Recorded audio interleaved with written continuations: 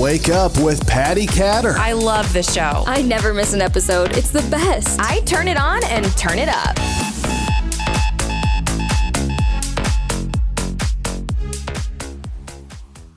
You're listening to and watching Wake Up with Patty Catter. I am your host, Patty Catter. Today, I have Frank King on the show. Frank, thank you for being on the show, first of all. It's part of a plea bargain. I really had no choice. That's right. So Frank is a comedian. He has been a scriptwriter on The Tonight Show. And Frank, you talk about suicide prevention. Mm-hmm. How on earth do we have a comedian talking about suicide? Like, those are heavy topics. Suicide prevention has a ton of topics that we could talk about that are very heavy. So, of course, I assume, and I've heard comedians often are the ones who do talk about suicide prevention because they've experienced some depression in different ways. Now, could you tell us your story? Yes. People often ask, because I speak professionally on suicide prevention, and they ask, how did you choose suicide prevention as a topic? Well, in all honesty, the topic chose me. It runs in my family. It's called generational depression and suicide. My grandmother died by suicide. My mother found her. My great aunt died by suicide. My mother and I found her. I was 4 years old and I screamed for days. I will spare you the details because it's horror movie horrible. But if you'd like to know the story, my first TEDx talk called A Matter of Laugh, L-A-U-G-H, Matter of Laugh or Death, I tell the story in my first TEDx.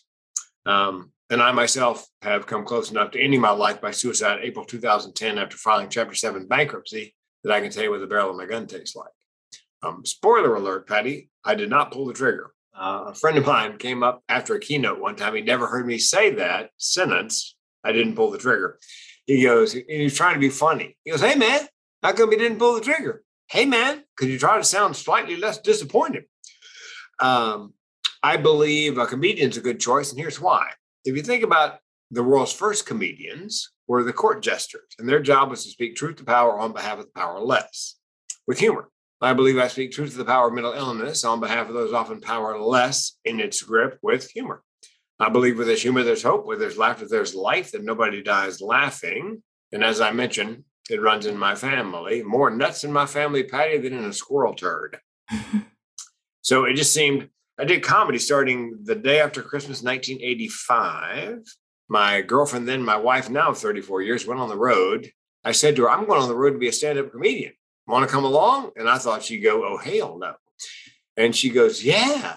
So we put all our stuff in storage. We couldn't fit into my tiny little Dodge Colt. We went on the road together. We got married shortly thereafter. And we were on the road doing comedy clubs for 2,629 nights in a row, nonstop. Worked with Seinfeld, Dennis Miller, Jeff Foxworthy, Ron White, Adam Sandler, Kevin James, Ellen, Rosie. Opened up for the Beach Boys, Neil Sedaka, Mary Wilson. And one weekend in Michigan at an amphitheater that seats 5,000, opened 2 shows for Randy Travis. And on New Year's Eve one year at the Hotel Del Coronado, opened 2 shows for Lou Rawls. You'll never find another love like mine, which, by the way, is why I do comedy, don't sing. So I did that for about 7 years and change. Did some radio in Raleigh, North Carolina, not far from where you lived for a while. And then when I got fired from radio, as you would, there are 2 kinds of people in radio. People been fired, people are going to be fired. The comedy club thing was winding down, so my comedy was clean. So I jumped into corporate comedy, pays a whole lot better. Did that for about 10 years. And then the last recession, the bookings dropped off 80% overnight. That's when we filed bankruptcy. And when I came out of that, the meeting planners said to me, Frank, we love you. We just can't pay you that kind of money to be funny. We need you to teach our audience something. So I'm thinking, what am I going to teach them? And then it hit me. Given my family's mental health history and my mental health history, if I got some suicide prevention training, I could do speaking on suicide prevention as a workplace health and safety issue. What I didn't know at the time was nobody talks about depression, thoughts of suicide, unless you bring it up, Patty, and then almost everybody has a story.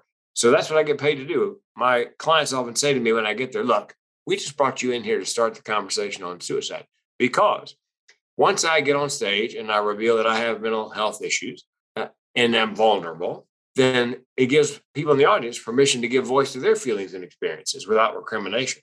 I have 2 mental illnesses. One's called major depressive disorder, depression, and the other is more rare, called chronic suicidal ideation, which means that for me and people in my tribe, the option of suicide is always on the menu as a solution for problems large and small. And when I say small, I tell the audience, look, my car broke down a couple of years ago. I had 3 thoughts unbidden. 1, get it fixed. 2, buy a new one. 3, I could just kill myself, which usually gets a laugh from the audience because it sounds absurd. However, here's the upside of that, Patty. Every time I've spoken since 2014, there's been at least one person in the audience who has that condition. They do not know it has a name. They think they're just some kind of freak and all alone. And I had a young woman come up after a college show. She said, thanks for your keynote. I said, you're welcome. She goes, but I got to tell you, it made me weep. How did it make you weep? She goes, you know your story about the car? Get it fixed, buy a new one, kill yourself? I've been having those thoughts all my life. I didn't know that had a name. I thought I was some kind of freak and completely alone. And when I heard you say that out loud, I realized for the first time in my life that I'm not alone, and I wept. Hello, there's an ROI for you. So that's how I went from stand-up comedian or funny speaker to speaker who's funny. Mm-hmm. And occasionally somebody will say to me, does being a comedian keep you from getting bookings to speak on suicide prevention? I go, no, you got it backwards. They want my lived experience. They want the learning objectives. They want me to teach them something. And the fact I can do it with some well-placed organic humor makes all the difference. I actually get selected more often than not because I can lighten it up a little bit along the way. So that's kind of my comedy speaking history. Mm-hmm. You know, though, there are a lot of comedians who've struggled with depression. Do you know why that is? I mean, by chance, is it, I mean, you know, you take Robin Williams, of course, is the newer generation of comedian that happened with. Why is that, do you think? Well, I did my 3rd TED Talk on, it's called Mental Benefits, the Evolutionary Advantages of Mental Illness. Because I kept bumping into people who had mental illness, comedians and actors and writers and whatever, who also had some kind of extraordinary ability. So I believe that Robin Williams, Richard Jeni, a number of comedians have died by suicide, more than the average human walking around the U.S. I believe it's because that, myself included, I think that my depression and thoughts of suicide are simply the flip side of my comic ability, imagination, creativity. And so that serves you well unless there's an imbalance at some point. Robin, he had heart valve surgery, which can be depressing. He had a Parkinson's illness, similar to Parkinson's, that was affecting his muscularity and also his memory. And so, you know, you're an actor, you depend on your memory. And so I think that combination, I believe he was living with bipolar disorder, although he never admitted that. He talked about his drug addiction, treatment, recovery at length, joked about it. Never mentioned the fact that I believe he had bipolar disorder. So you put all that together, but again, an amazing creative mind. And I did some research for the TED Talk, and there's a laundry list of actors, politicians, athletes that, you know, people are notable, famous, rich, who have a mental illness and also some extraordinary ability. I think it's you know, it's like the flip side of one coin. I don't think I'm broken. I think I was made this way. I can teach you to write stand-up. I can teach you to perform it. I cannot teach you to think or process information the way my brain does. It just does because of the way it's wired. Mm-hmm. So are you teaching people how to do stand-up? I'm just kind of curious about that myself. There's a class not that far from me that does teach people how to do stand-up. So I took a couple classes there and it was fun for me. Yes, I have taught in the past. I've taught comics in the past. When I lived in Raleigh and worked at the radio station, was a club there called Charlie Goodnights. And they had, I asked the owner, could I teach a comedy class? 6 weeks. And into the 6 weeks, you have a graduation show. And everybody invites friends and family. The public comes in. And so, yes, I have taught comedy in the past. And it's usually people who are already kind of funny. They just need help organizing their comedy. I also taught a class called Stand Up for Mental Health. It's a guy named David Grenier out of British Columbia, Vancouver, BC. And you have to have a mental health diagnosis, mental illness diagnosis to get into class, and you have to have a mental illness diagnosis to teach the class. And they were my best students ever. The stuff that came out of their mouths was ready for prime time. I had a young woman, Tasha. I said, Tasha, what you got for me today? She goes, my boyfriend says he wants to break up with me. I said, well, why does he want to break up with you? Well, he says he wants to see other people. I said, what did you say? She said, I'm bipolar. Give me a minute. Oh my God, it gave me chills. And that's the way it came out of her mouth without any editing, any polishing. You can put that right on television. That's how my students were who were mentally ill. I don't know if it's because they spend so much time in their own heads, reflecting or shining a dark light into the awfulest corners of their psyche, but they were amazing at that. So yeah, it's again, I can teach you to write, I can teach you to do it. I just can't teach you to process, because people will say to me, somebody will heckle me and I'll fire back. And they'll ask me after the show, how'd you think that up? I didn't think it up. When you heard it, I heard it for the first time. It wasn't like I thought, I'm going to say this. It just came out of my mouth. Now, where does it come from? I don't know. How do I do that? I have no idea. It's just a gift. So what do you tell people? Because you're so unique. First of all, you're teaching people how to laugh. You are making people laugh. And then boom, you hit them with the suicide topic. I assume there's probably a lot of people in your audience who, like you said, they're suicidal. They've been suicidal. Mm-hmm. Do you have any topics, though, that you can talk about that help you recognize suicidal thoughts in somebody so that you might be able to ask them how they're doing? Well, and that was the piece of the puzzle I was missing when I was just doing stand-up. I didn't have anything to teach anybody. And I realized I can teach the signs and symptoms of depression, thoughts of suicide, what to do, what not to do, what to say, what not to say, and how to find resources. For example, people ask me, how do you spot depression? Well, here's 3 signs. This is not an exhaustive list, but 3 signs. 1 is they have trouble getting up in the morning, but they kind of rally in the afternoon. 2, they eat too much or can't eat. They tend to sleep too much or can't sleep. And here's one you can actually notice on Zoom. They let their personal hygiene go. They zoom in, you think, wow, here's a little dirty clothes are kind of not quite so clean. It may be because they're struggling to get out of bed in the morning to run a little wash and get in the shower. Now, then the question comes up, well, what do you say? First of all, I would say nothing, just listen actively. But if you're going to say something, here's what you don't say. Pull yourself up by your bootstraps. Turn that frown upside down. Have you tried fish oil? Here's what you do say. Look, I'm here for you and I mean it. I know you're not lazy, crazy, or self-absorbed. I know that depression is a mental illness. The good news is with time and treatment, things will get better. I will take the time. I will help you get that treatment. And here's the tough part, Patty. You have to ask them the following question. Are you having thoughts of suicide? And if you can't ask it just like that, find somebody who can. Now, let's say you suspect, Patty, your gut tells you this person is having thoughts of suicide. How would you know? Well, they talk about death and dying. You catch them Googling death and dying. Death and dying appears as a theme in their artwork, their music, their writing. They're gathering the means to die by suicide, whether it's medications and stockpiling or buying a firearm. They are getting their personal affairs in order, especially giving away prized possessions, because they want to make sure they go to the person they want them to go to when they're gone. And if they give away a pet, that's kind of the top of the pyramid in terms of prized possessions. Now, here's a counterintuitive one that's very dangerous. They've been depressed forever, and all of a sudden, they're happy for no apparent reason. And of course, you're happy because they're finally happy. Here's the problem. They may be happy because they've chosen time, place, method, and they know the pain is coming to an end. That's what a lot of people don't understand about suicide. It's not so often about wanting to kill yourself. I didn't want to kill myself. I simply wanted to end the pain. And that's why they're happy. They know the pain is finite. So if that happens, that's a very dangerous sign. Now, let's say they are forthcoming. They do tell you they're having thoughts of suicide. Now, what do you say? Well, you say, do you have a plan? If they have a plan, tell me what your plan is. And if it's detailed, time, place, method, you need to get them on the phone with the Suicide Prevention Lifeline, or now for younger people, they have a suicide prevention text line. You text the word help or connect to 741-741, and there'll be somebody about your age on the other end to text back. Okay, now what if they've got a plan, but it's not really well formed? It's kind of nebulous. There's nothing in the textbooks about this. A psychiatrist and I came up with this idea. I would say, well, tell me, are you going to kill yourself? And if they say no, then I say, okay, tell me why not. Make them give voice to whatever it is. Something's keeping them here. My friends, my family, my animals, my whatever. Make them give voice to that. And I have several reasons I don't kill myself. And I could, if you said, Frank, well, why are you still here? Well, my mom and dad wanted children desperately.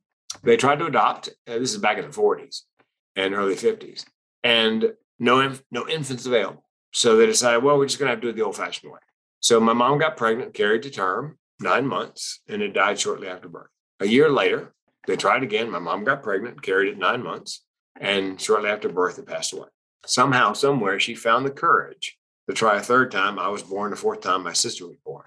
So here's how I feel about that. She was so brave and worked so hard to bring me here that I feel like I have to work as hard and be as brave to stay until my appointed time. You've really floored me on a couple of things. So I don't know if you could see me, but I literally was holding back tears on this one part because my dad gave me his dogs before he decided to end his life. And I didn't think about it. I didn't think about it at all. And he was getting all of his things in order. He had, put some things in my name. He had all these things that I was oblivious to. So I wish those were things that I wish I had known. And then my mom also had several miscarriages in between my older sister and I. So I'm appreciating everything that you're saying personally, but I also know it's going to resonate with a lot of my listeners because there are some red flags that I know about now, but I didn't know, when my dad was going through it or some of the veterans that I've helped were going through it. So I think it's a really important topic to discuss. So what do you say about people who, they're just kind of blowing off their friends who, well, maybe they're suicidal, but I don't really know. I guess I don't even know what you say to them. Take it serious? Yes. What you're looking for is patterns, like with your dad. Had you known that getting his affairs in order, giving away prized possessions like a pet, had you known those signs and symptoms, I imagine you would have immediately recognized the pattern. Mm-hmm. So now you can't unlearn that, nor can your listeners unlearn those signs and symptoms. So the good news, Patty, is this. 8 out of 10 people who are suicidal generally are ambivalent. They can't make up their mind. And 9 out of 10 give hints in the last week leading up to it, an attempt. So if you know the signs and symptoms of depression, thoughts of suicide, the vast majority of people do not want to die. They want somebody to notice something and intervene. So you can make a difference. You can save a life, and you can do it by doing something as simple as we're doing here. And that is starting the conversation if you know what to look and listen for. Mm-hmm. Yeah, that's huge. What would you say to people who, gosh, maybe they're on the fence, like maybe I want to die, maybe I don't want to die. Besides, okay, obviously you want them to tell you what it is that they're living for, right? Right. And then I know too that I always try to get, especially I have a lot of experience working with veterans, military veterans who have a lot of post-traumatic stress and they're just dealing with a lot of inner demons. So I try to get them involved in helping other people. So it kind of takes their mind off of just focusing on themselves. And it sounds kind of like that's what you're indicating here that they should do. Talk about why they're here. That's huge, right? What you're looking for, I just took a training called ASSIST, Applied Suicide Intervention Skills Training. And what you're looking for and listening for in that training it's called a turning point, where they let you know one way or another in the conversation that there is in fact something keeping them here. You can even ask, look, you're still here. Is there some reason you are still here? Can you see yourself going on beyond, into the future?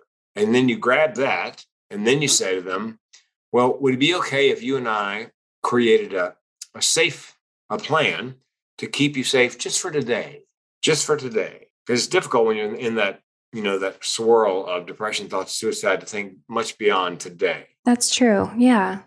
Also, a couple things. One, if they're on medication, but it's not working very well, there's now a DNA cheek swab test, like Ancestry.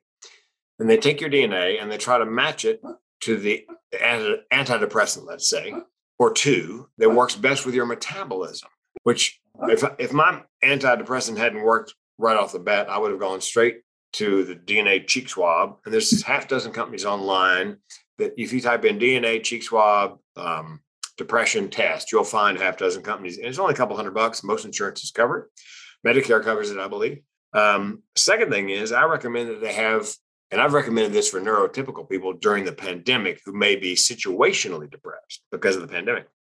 I believe you have to have a self-care plan. Mm-hmm. You need to take active steps every day. And mine is very simple. 5 things. Diet. I'm on the keto diet and I'm intermittent fast. I eat 1 meal a day. Exercise. I try to exercise at least 5 days a week. Meditation. I meditate twice a day as a guided meditation, usually after a meal. Medication. So it's diet, exercise, meditation, and a good night's sleep. And they asked an astronaut who was on the space station for a year by himself. Only people he saw was when they came up to bring groceries. How in the world do you survive that kind of social isolation? He said, it's a routine. I go to bed roughly the same time, get up roughly the same time, eat same time, exercise same time, binge watch Netflix same time. So I think you need a self-care plan and you need a routine. And finally, there's something called gamification. My deal is if I'm having trouble getting out of bed in the morning, which occasionally happens, I make a list, an actual physical to-do list of 6 things.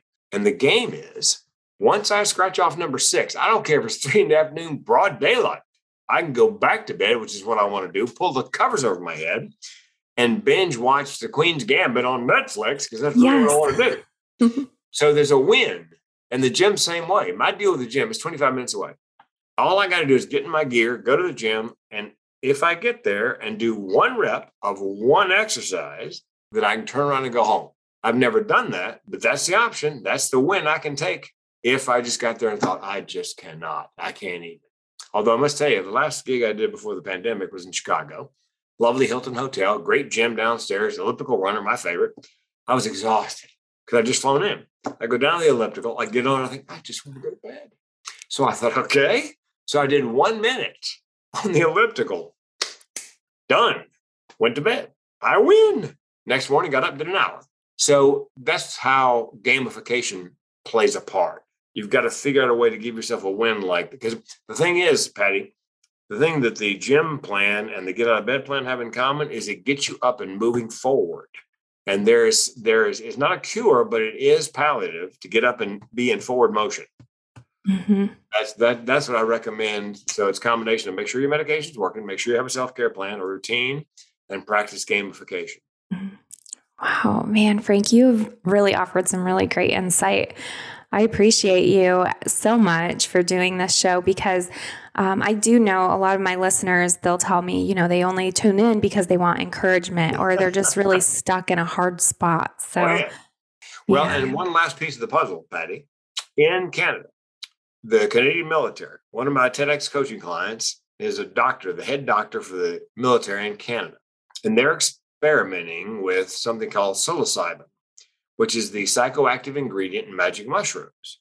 Oh, yeah. And what they discovered is microdosing that with good heavy therapy is excellent on 3 things: depression, substance abuse disorder, and wait for it, PTSD. And in the state of Oregon, come January 1st, 2023, my psychiatrist will be able to prescribe me microdoses of psilocybin with therapy. And they believe, Patty, so far the results showing that it's not a patch like an antidepressant. It's actually a rewiring and a fix. So there is hope on the horizon for those of us with depression, PTSD, and substance abuse disorder. Oh, that's for sure. And I just saw an article this week. There's a procedure where they electricity goes into your brain, not the shock therapy, but it's some kind of gear you put on your head, and it sends electricity, small amounts, into your brain. Well, they've taken it to another level where they actually, I think they have an MRI and they can see what part of the brain the electricity, and they can guide the electricity to these parts of the brain. And this actual medical version in the inpatient is 10 times better apparently than just the retail one you can buy and use yourself to relieve depression. So that's another slice of hope. Yes, I can't think of it's usually spelled out in initials, but I can't remember what the initials are. But if you do a little Google search on that, electricity brain, depression, I'm sure you'll get all kinds of Google listings for the retail version. And then this week they released the research on the actual inpatient version. Yeah, that's really funny you brought that up because there are a lot of scientific advances. And I've talked to several military veterans who've tried the quote unquote magic mushrooms. Ketamine treatment is a really big thing right now in Colorado. It's doctor guided, and I've heard some really great results with that. However, the mushrooms are more natural. That's right. It's not a horse tranquilizer. Exactly. Exactly. No, but the nasal spray, the ketamine nasal spray is apparently very effective on drug-resistant depression. Mhm.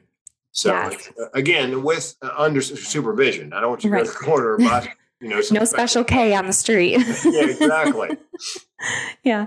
Oh, wow. All right. Yeah, I actually am going to be talking about that on some shows. The show that comes out next week, we're talking about ketamine therapy too. So very interesting advances. Oh, gosh. I really appreciate you, Frank. Do you have anything that you just kind of want to leave our listeners with? Yes. If they go to my website, The Mental Health Comedian, or since you spent time in Fayetteville, North Carolina, Patty, there would be The Mental Health Comedian.com. I have written with two co-authors a 4-book series on men's mental health. And if you go to thementalhealthcomedian.com, I also narrate the books. And so book number 1, there's a downloadable free MP3 of the first book, unabridged, with me narrating it on men's mental health. And it's 12 stories, 12 guys. Each one has a different issue. Each one, what guys told us was we want real men, real stories, and how they're really coping. So that's the 12 stories. It's guys where things are going good, then things go bad, and here's how I'm coping. Real coping skills. And it's free on my website. It's like 4 hours and 15 minutes. Man, that's amazing. I'm going to definitely be pushing that out because majority of my audience is male, and majority of the audience also has some either depression or they just really need some encouragement. So this is perfect. Thank you. Well, and you know what? We sell more books to women than we do to men. Yeah, because they've got a man in their life and it's difficult to figure out how you can help them. And so it's truly a manual. It's got the stories, but it's got exercises and resources. And so you can actually use that to help the man in your life, dad, brother, cousin, friend, whatever. That's really big because I feel like most of the men in my life have been the kind of guy who doesn't want to talk about their feelings. And, it's this macho thing going on. They call it toxic masculinity nowadays. But when I grew up in North Carolina, it had a much more colorful title, which was Big Boys Don't Cry. Yeah, exactly. And I still hear that to this day. I still hear the men in my life like, oh, I'm fine. Don't worry about it. Well, that's why 8 out of 10 people who die by suicide in the U.S. these days are men. That's why construction is the number 1 at-risk occupation, because it's male heavy. And they're tough guys who don't. And by the way, Patty, it's not just mental things. Men wait too long to, go to the doctor with a lump in their testicle, or they got chest pains. They think it must be the burrito from Taco Bell. I had 2 friends die in the last year, one of prostate cancer, one of colon cancer. Both of those are eminently treatable if you get a PSA test regularly and you get a colonoscopy every 5-10 years. There's no reason for a man or anybody to die of either one of those if you get the tests. But men, not going to happen to me. It's not going to happen to me. That's an exit, not an entry. I got it. Yes. I said to one guy, hey, listen, better your rear end than your end. And he got a colonoscopy, and they found polyps, and they took him out. And, he'll go back every 5 years. And if there are more polyps, they'll take him out again. So, it's eminently treatable if you just, take care of yourself. Absolutely. Oh, Frank, thank you so much for being a guest on my show. I'm really happy that you spent time with me. I know your time is so precious, and I am so thankful for it. So well, my goal is to save a life a day, Patty. So maybe, and there may be somebody in your audience who has chronic suicidal ideation who just found out on your show it has a name. I'm not alone. That's life-saving right there. Absolutely. Gosh, thank you, Frank. You're welcome. Could you share your website one more time? TheMentalHealthComedian.com. My phone number's on there also, Patty. And I tell people in my keynote, I put my phone number up on the screen in PowerPoint. I go, look, if you're suicidal, call the Lifeline. If you're just having a really bad day, call a crazy person. Here's my cell number. And people do call or text. Gosh, you are amazing. I'm not going to judge. You don't have to explain anything. I hear the same music. I'm just going to co-sign whatever BS you happen to be waiting. You are amazing. Thank you, Frank. Thank you for that. And those of you listening, make sure you go over to Frank's website. If you need a public speaker, definitely reach out to Frank. Yeah. And again, I appreciate you. And everybody, thank you so much for tuning in. Until next time, I'm Patty Catter with Wake Up with Patty Catter.